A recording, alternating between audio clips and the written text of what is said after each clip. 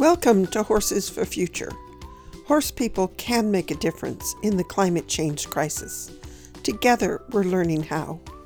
My name is Alexandra Kurland. I'm the author of The Click That Teaches, a step-by-step guide in pictures, and many other books and DVDs on clicker training.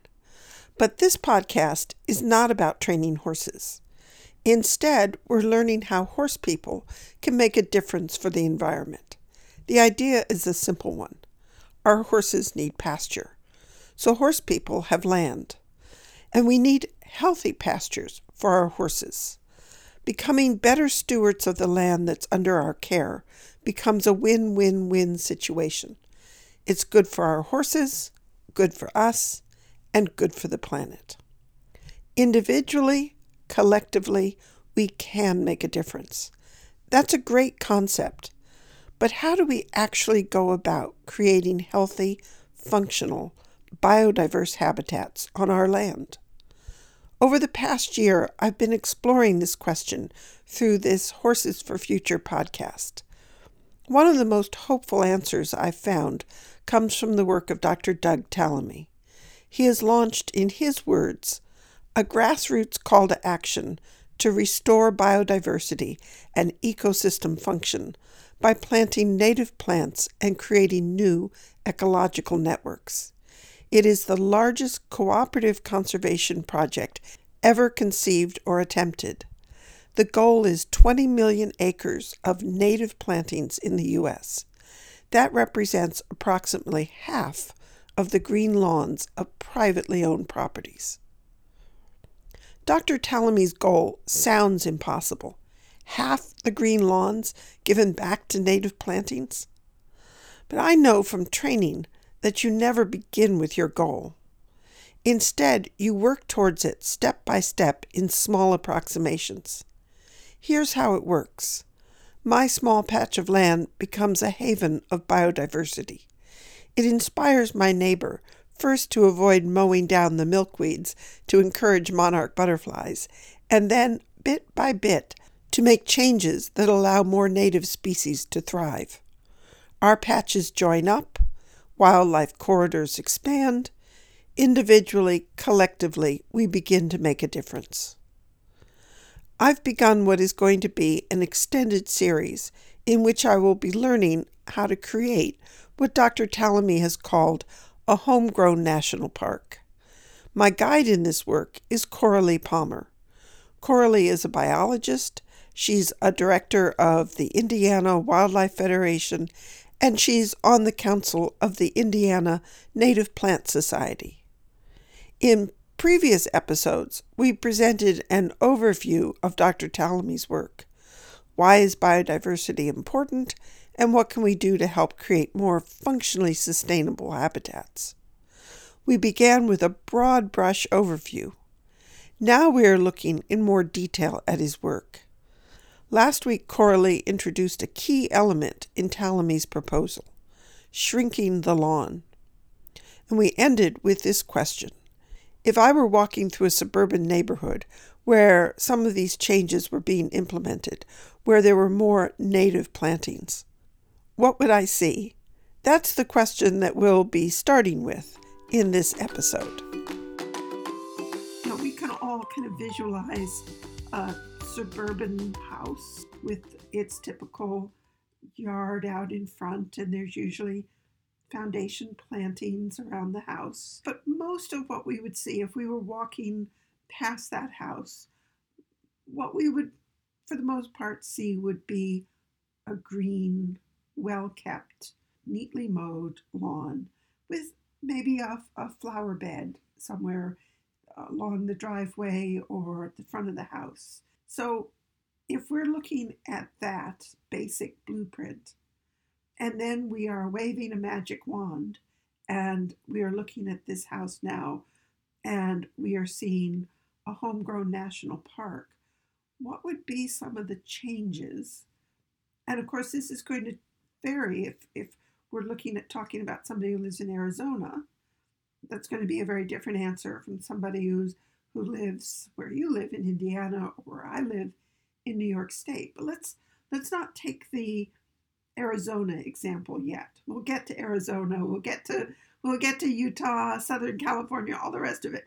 But let's start with what we're more familiar with, which is a more temperate climate with sufficient rainfall to support a lawn without massive irrigation. Yeah. So, what would be some of the changes as I'm walking? If I'm walking, I wouldn't be walking my dog. I might be walking my goat because I don't have a dog, but I do have goats. So as I'm walking one Okay. of the goats Yeah. past that would create quite a stir from the neighbors. They Yeah. thought it was odd enough when I had Panda here when she was in training. I'd be walking down the street with this miniature horse. People would come streaming out. Is that a horse? It's like, yes, yes, it is. So Oh. if I walk down the road with one of my elegant cashmere goats, what people would say, they'd be horrified is what that would happen. But in any event, my goats and I are walking along the road. Yeah. I have told them that they're not to eat the homegrown national park unless they're invited in.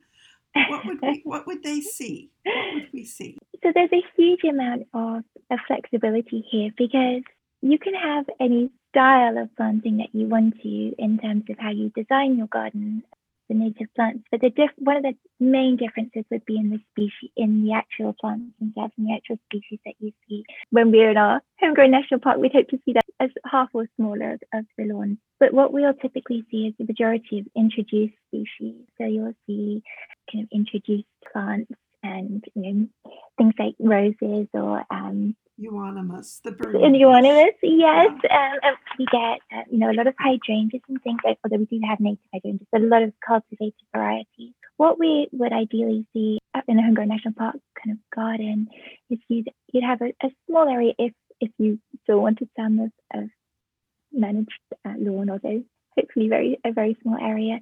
The trees and shrubs you would see would be North American natives or native to your area, to your ecoregion.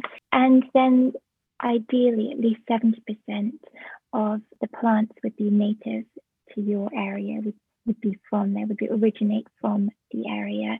And there's, again, a huge variety. So in Indiana, where we are, we have some wonderful, obviously things like the echinaceas that people associate with Joe Pye weeds and kind of wonderful, bright summer blooms. But if you're in a shaded area or woody area, we have some incredible little spring ephemerals like trilliums and dragonopopits and very extraordinary species. We have native orchids, which people don't think that we have. We have even in the Midwest, we have lots of species of native orchids. And one of the biggest differences you would probably notice is the life that would be buzzing around that garden. I know when I go out into my native plant beds, which they've been in for several years now, so they're quite mature and very large, kind of wonderful large plants. It's everywhere you look, it's literally buzzing with insect life. It's fascinating, and you spend hours just staring at one small bed and seeing so much life there. And then the other difference is, in the management, which we'll come to hopefully in later episodes. There's no need to be so tidy. I mean, some people like the tidy look, and that's fine. But things like the leaves, there's a big campaign now with the Zaxby Society to leave the leaves, because that provides a huge amount of habitat. There's people will spend a lot of time raking the leaves away and bagging them up and sending the town will send a truck to collect them from the side of the road. You're actually then destroying a huge amount of the habitat by taking those away. So it would be wonderful to see sensitivity or ecological awareness in how we manage the landscape as well. When we are talking about the plants that we have, that we're putting in the native plants, so as you say, it will vary from region to region in the US. But one pattern is clear across really the entire country, is that there seem to be a few what we call keystone genera that are disproportionately important in terms of their ecosystem function. And what would be wonderful to see, and what we can hope to encourage, is a combination of these keystone genera and plus a diversity of planting. So we want a high diversity of planting in order to support the most diverse ecosystem, the most diverse insect populations and wildlife populations. But we also, among those, really important if we can put some of these keystone genera, these few plants that kind of go above and beyond in terms of ecosystem function. So when we talk of keystone genera, so a genus is a level of classification, a kind of level of biological classification. And the keystone it comes from the idea of like an arch. If you take away the keystone, the whole thing crumbles. It collapses. So when we talk about keystone genera, there are a few genera that seem to be the foundations, the absolute kind of foundation of food webs and food chains. And it's a very recent paper. It was just November this year published, and it was Dr. Doug Tony and Desiree Narango. And I'm sorry because I don't have the name of the other author on that paper. And they found that I think it was just 14% of local plant genera support more than 90% of Lepidopterus, butterflies and moths diversity, and that those 14% of plant genera serve as keystone plants throughout the US.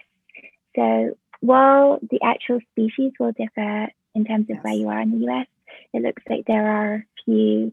And those that this paper, which we could put a link to on the notes.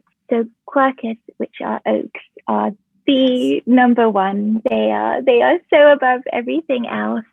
And then the other ones in their list were Salix, which are the willows, Prunus, which are kind of cherries, plums, and peaches, Pinus, which are the pines, Populus, which are the poplars, aspens, and cottonwoods.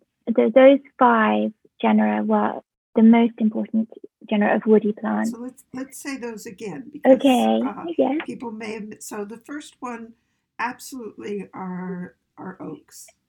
And Dr. Talley his statistics on the oaks are just staggering. That what is it? Like 523 species of insects are supported by oak trees. Right. And that is important because these are insects that produce caterpillars, and the caterpillars are these nice, soft, easily digested little packets of energy that the birds need to raise their young. So without caterpillars, we don't have birds. Right. Yes, absolutely. It's just that simple. So I mean, it's that grim, but it's that simple. Which also means that you're not going to be overrun by caterpillars because the birds are going to be swooping in to consume them. So it's not as though I don't want an oak tree crawling with insects. Ugh. It's not that at all. It's I love watching the birds, and so I'm going to plant an oak tree. And unless I actively go out and start turning the leaves upside down because I gleefully want to see these amazing insects, I'm not even going to be aware that they're out there. One pair of chickadees will need 6 to 9,000 caterpillars to raise one clutch of young. Yeah, and these numbers bear repeating. 6 to 9,000. That is a busy parent. 6 to 9,000 caterpillars for one clutch of chickadees. And that's why these plants are so important. Right. So the oak trees are hugely important in this. They are. So the oak tree is the number one. And that's got to be especially important because we've lost our chestnuts. We've lost the elm trees. Right. Yeah, and the ash are... So the oak might not have had to be the heavy lifter in times past, but we have lost these great giants of what was the original forest. So the oak tree is a keystone species. Then it was Prunus. And this was just looking at Lepidopterus, butterflies and moths, caterpillars. But the next one was Salix, which is the willows. But now, so the willows, they don't mean the giant weeping willow, which comes from China. Or is it okay to have... So again, with all of these, we're just looking at the native species of these. So the native, the native oaks and the native willows. So then prunus was the next one, which is cherries, plums, peaches, and they're all within that genus. Pinus, which is the pines, and again, all the native ones, and depending on where you are in the country, that actual species might differ, but that genus. Populus was the next, which are poplars, aspens, and cottonwoods. Those are the top 5. The next 5 were betula, which is the birches, vaccinium, which are cranberries and blueberries, which are nice too.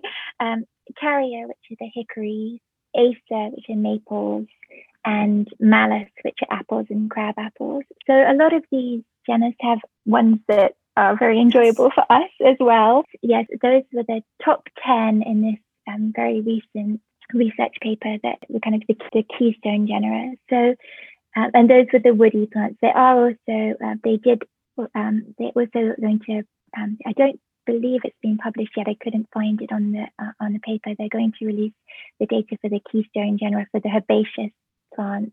I will report on when we get the data. And so the kind of the best thing that we can do, the most important thing, is to have a diversity of plantings, have as big a diversity as we can, but to include some of the species from within those genera. Have an oak or have a native oak, or have a native plum or cherry, or if you can, or several, as many as you can fit. But that is the kind of the best way. That's going to be the most effective way to support as much diversity as possible, is to include species from within those genera. That really gives you a lot to choose from, and a lot of different height and size. So you might not have room for an oak tree in your front garden, and especially not if you have, like electrical wires and so on. If the power lines are not buried, you don't want to plant a tree that's going to need to be chopped to bits by the clearing for the power lines.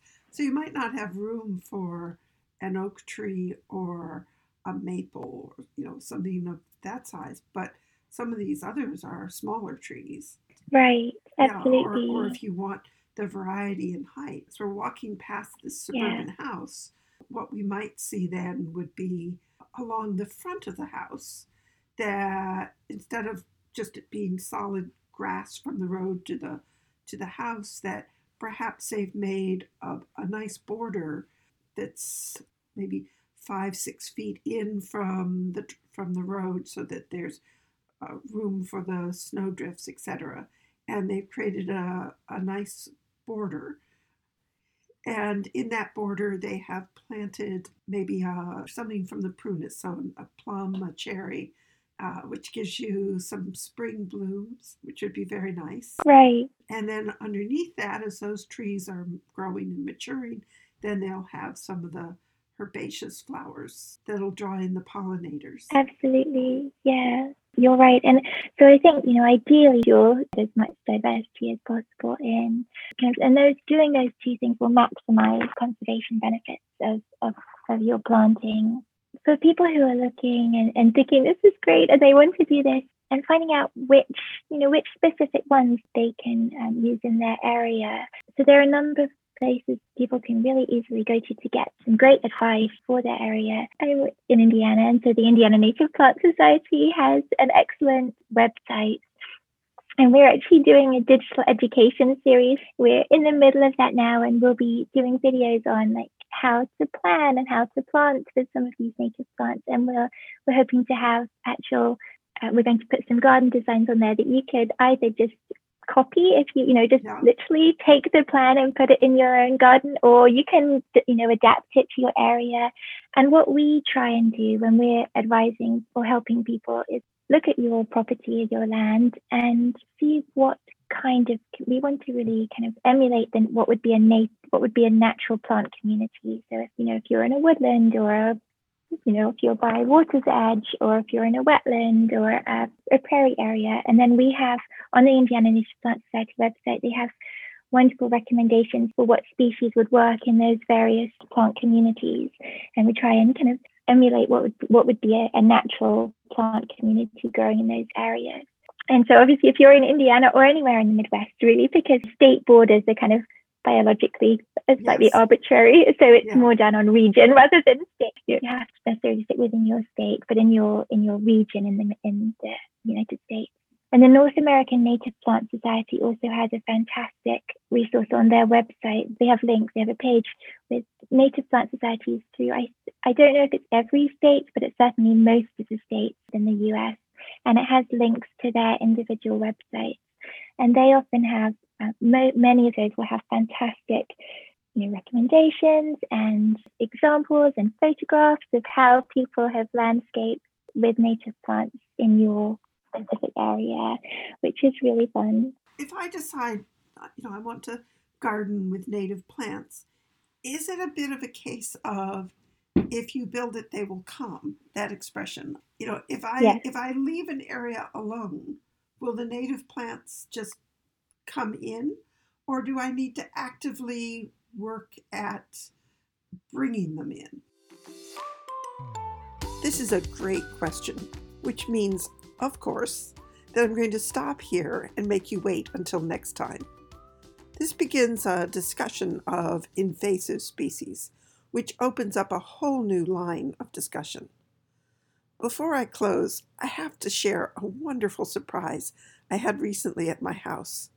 It was the day after the massive snowstorm that left my area with about 3 feet of snow.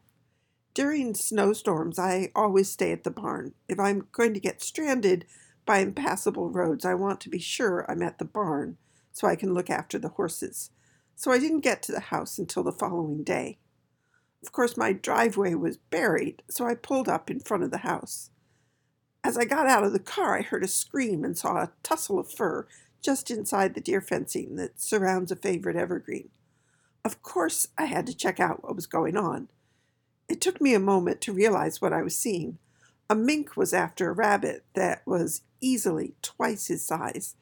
I startled them both as I got out of my car, so the rabbit escaped, and the mink disappeared into a hole in the snow. But then he resurfaced several times from his tunnel, so I could get a really good look and even get some pictures. I have never seen a mink before at my house, and only very rarely in the wild in very remote parts of the state. So, what a surprise! Already, my homegrown national park is attracting some really interesting residents. I'm sure the rabbits and other small animals are wishing he would move on, but I suspect this mink will be staying the winter. That's exciting for me, but less so for the animals he preys on. If you have sightings of interesting native returnees to your own homegrown national parks, do share them on the Horses for Future Facebook group. The more we share, the more we can inspire, and the more acreage we can add to the map of homegrown national parks on Dr. Tallamy's website. So get out your binoculars and your cameras, everyone. I'm looking forward to hearing about all the different sightings. Have a wonderful and safe holiday. Merry Christmas and Happy New Year. I'm sure we are all looking forward to wishing in 2021. And do remember, not only can horse people make a difference, we need to make a difference. Let's make 2021 a year of homegrown national parks.